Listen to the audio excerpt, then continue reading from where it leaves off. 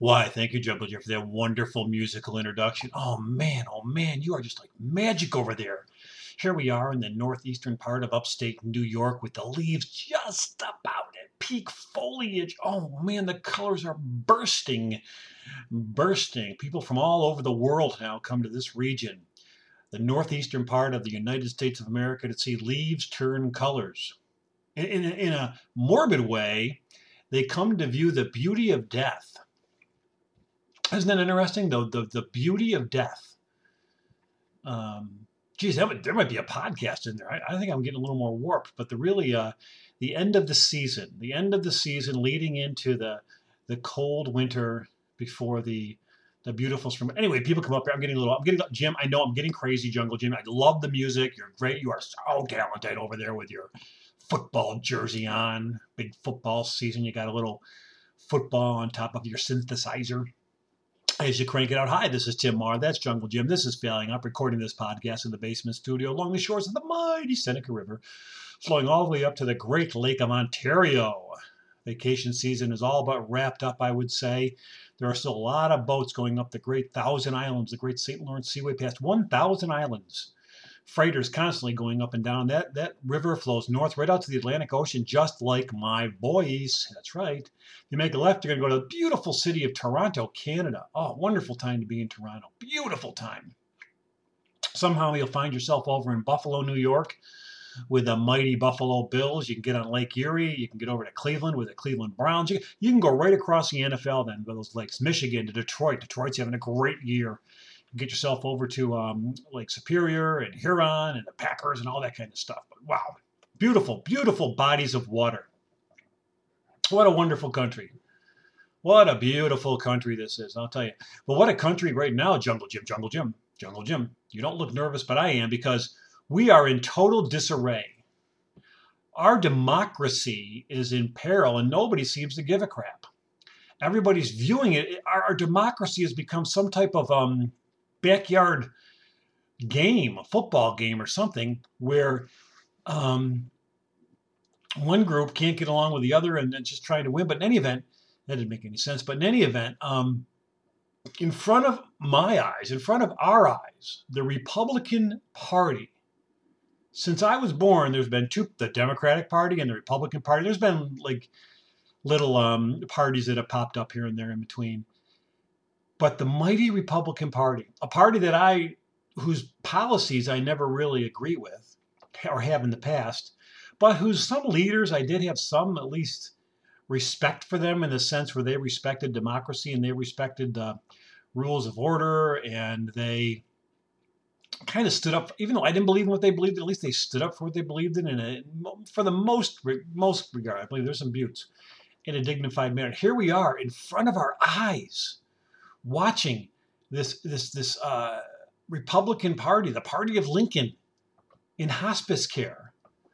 The fact that they just cannibalized themselves and booted out their Speaker of the House, that they put a rule in enabling them to be able to do that if they did not like the way the Speaker was ruling. A very small faction.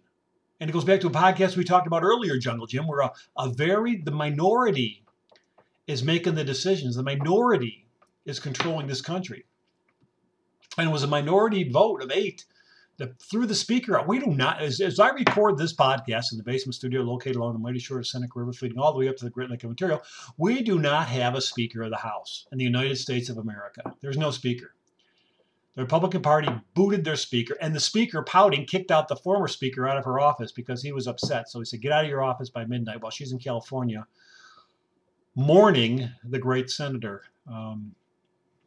It's Dianne Feinstein. She's at Nancy Pelosi's at Feinstein's funeral mourning her dear friend, and she's getting booted out of her office by McCarthy, who's just a twat, who's just a total dick anyways. Should be Richard, Dick McCarthy, but it's not. Anyway, so in front of our eyes, just sitting there watching, I wish I had popcorn. And now the scary thing is we're watching democracy because of this group that's following really one guy on an emotional basis as a cult. They're not thinking, they're just all emotional. This is how dictators work. This is how dictators work. This is how dictatorial governments are formed. This is what Hitler did. This, and people, well, you can't compare it to Hitler. You can never compare anything to Hitler. Well, you know what? This is what he did. Whether you like it or not, this is what Adolf Hitler did. He played on the emotions of a pissed off nation that was upset about World War I, was going through depression, and he manipulated them, and this is what he did. But you can never compare him to Hitler. Oh, yes, you can, because this is what he did. This is called history repeating itself. We have a fascist, sexist, racist man who wants to get back into the White House, and his minions are supporting him. And as a result, even though McCarthy's the guy who kissed the ring got screwed over in the end, he's not going to come and save you, boy. Oh, no, no, no.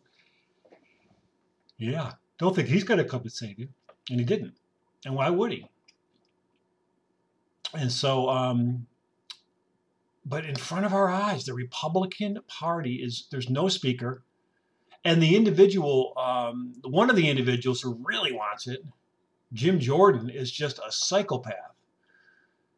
Jim Jordan couldn't even collaborate. He couldn't reach a compromise in a restaurant menu. It's going to be what he's going to have. And now here he says he can bring people together. A man who signed off on January 6th, a man who was talking with the President of the United States, who was inciting an insurrection, is now going to wants to lead the House of the people. I have to have a coffee. Oh boy, I had some cider earlier, Jungle Jim, but now I'm having a little bit of coffee because eyes are getting droopy. But anyway, so we're watching them just a feeding frenzy of piranhas. And again, the minority is controlling what can happen because for anyone, and the next speaker has to win over that minority. The next speaker has to win over moderate Republicans who don't want to. And at the same time, the world's going crazy. And at the same time, the country's going crazy. Crazy.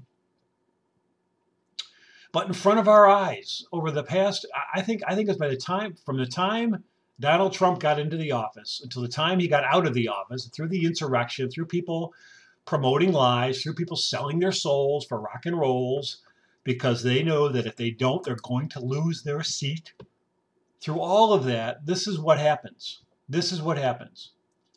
And there's a voting public that just goes along. They go along with it based on emotion. Well, here's what for the first time, the first time, this was the first time a speaker was, I believe, voted out since 1910.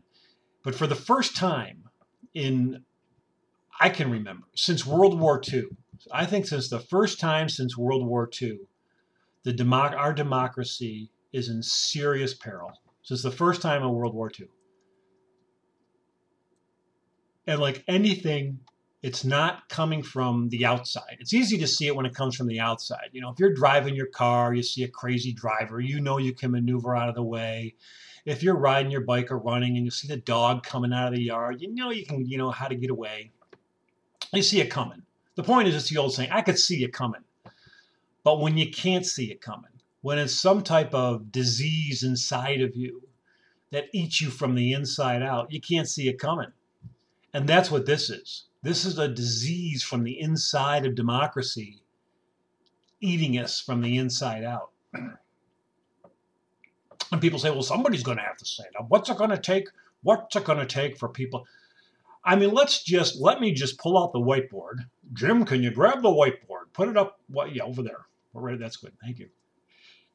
Oh my gosh, a big yawn, Jungle. Not that I'm bored with you. It's just that I needed to use that yawn because that coffee triggered me. But anyway, on the whiteboard, let's take a look at let's go to the wake of the Republican Party. So we have our whiteboard over there next to Jungle Jim in his football jersey and a big glass of cider. And a football, I might add. Nice little football over there. And, no, don't throw it. And, please, no. Don't throwing in the house. And so, we're gonna paint an image of the Republican Party right now. Okay. All right.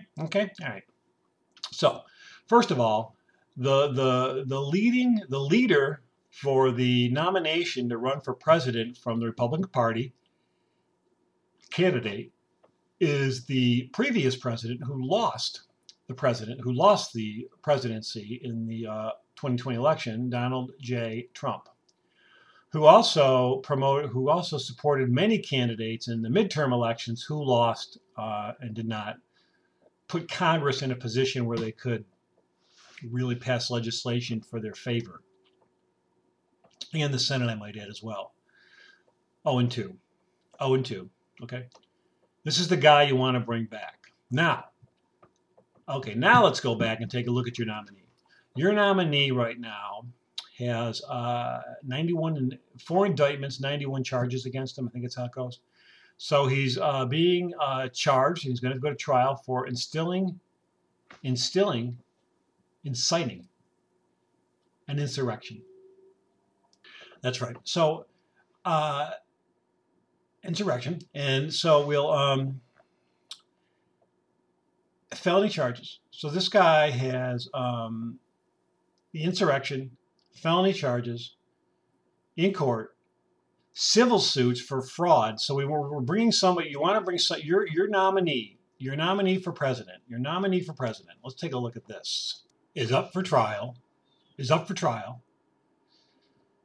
for inciting a riot. Now he's also being charged, and he has another trial for hoarding classified documents, and now it appears he's been sharing them, nuclear submarine secrets, with visitors to Mar-a-Lago. He is also in a civil trial for fraud, as I mentioned. So everything he's done is a lie as far as his business goes. And then he, of course, is in New York City, and he has was another civil trial in New York City, I believe, because he got in trouble with the other civil trial about sexual harassment. So he was found guilty of a civil trial on that. And then he has a civil trial with the fraud with Letitia James. And then here's a guy who's blatantly lies. And in addition to all of this, the Republican Party wants to put forth an individual who called for the execution of the former commander-in-chief, General Milley. Can you believe it? He called for this is like if you were to make a straw man and fill it in and say, what's a dictator? This is your dictator. Liar, fraud, sexual harassment, inciting an insurrection, calling for the execution of military leaders. Now, on top of this, the party has the majority in Congress, and they vote out the Speaker of the House, and now they're in chaos. It used to be the Democrats. So in front of our eyes, the famous two-party system is soon going to be, I don't even know, it's going to be like the one party in a fragmented system. But no one knows how this is going to play out. But definitely, democracy is in peril. Make no mistake about it. And the only thing really that anyone can do is try to create an awareness about how dangerous and how fragile and precarious, Jungle Jim, of a situation we're in right now. And not just sit there, oh, I can't believe that's happening. Magma is dangerous, and they've proved it time and time again. And their leader is an out of control dictator, a liar. A criminal, he's soon to be convicted criminal. Scary times. Wake the fuck up. Wake up, America. And he's going to be the Republican nominee. Indicted in trials. Numerous charges, 91. I can't believe it. That's all going to happen. Not to mention I even forgot about the one in the Southern District, whatever that one is, the first indictment that came out. I can't remember what that was for. Harassing court clerks. Now his business is a lie. He's a lie. And people follow it because he appeals somehow to some sick emotion in this country, which is a whole nother issue. The sickness in America. Political correctness hid a lot of stuff. Hid a lot of things. People hid behind political correctness. Well, now that scab has been pulled way back, and you can see the pus of racism oozing out of that wound. Oh, man. Whoa, there goes my turkey sandwich. So what are we going to do, Jungle Jim? What are we going to do? What's this country going to do is wake up. Wake up. Let your voice be heard. Don't let this happen. And in the meantime, in front of us, the party that in many ways held so much accountable, this conservative party, is crumbling and dying in front of us. It's like watching a person who you maybe not really cared for in your life, but they're passing and you feel kind of sad. But make no mistake, the party is fragmented. The party's in hospice care. It's in hospice care. It's on the way out. And the scary thing is, what happens next? I'm Tim Marr. That's Jungle Jim. I hear you, Jungle Jim. Bye-bye.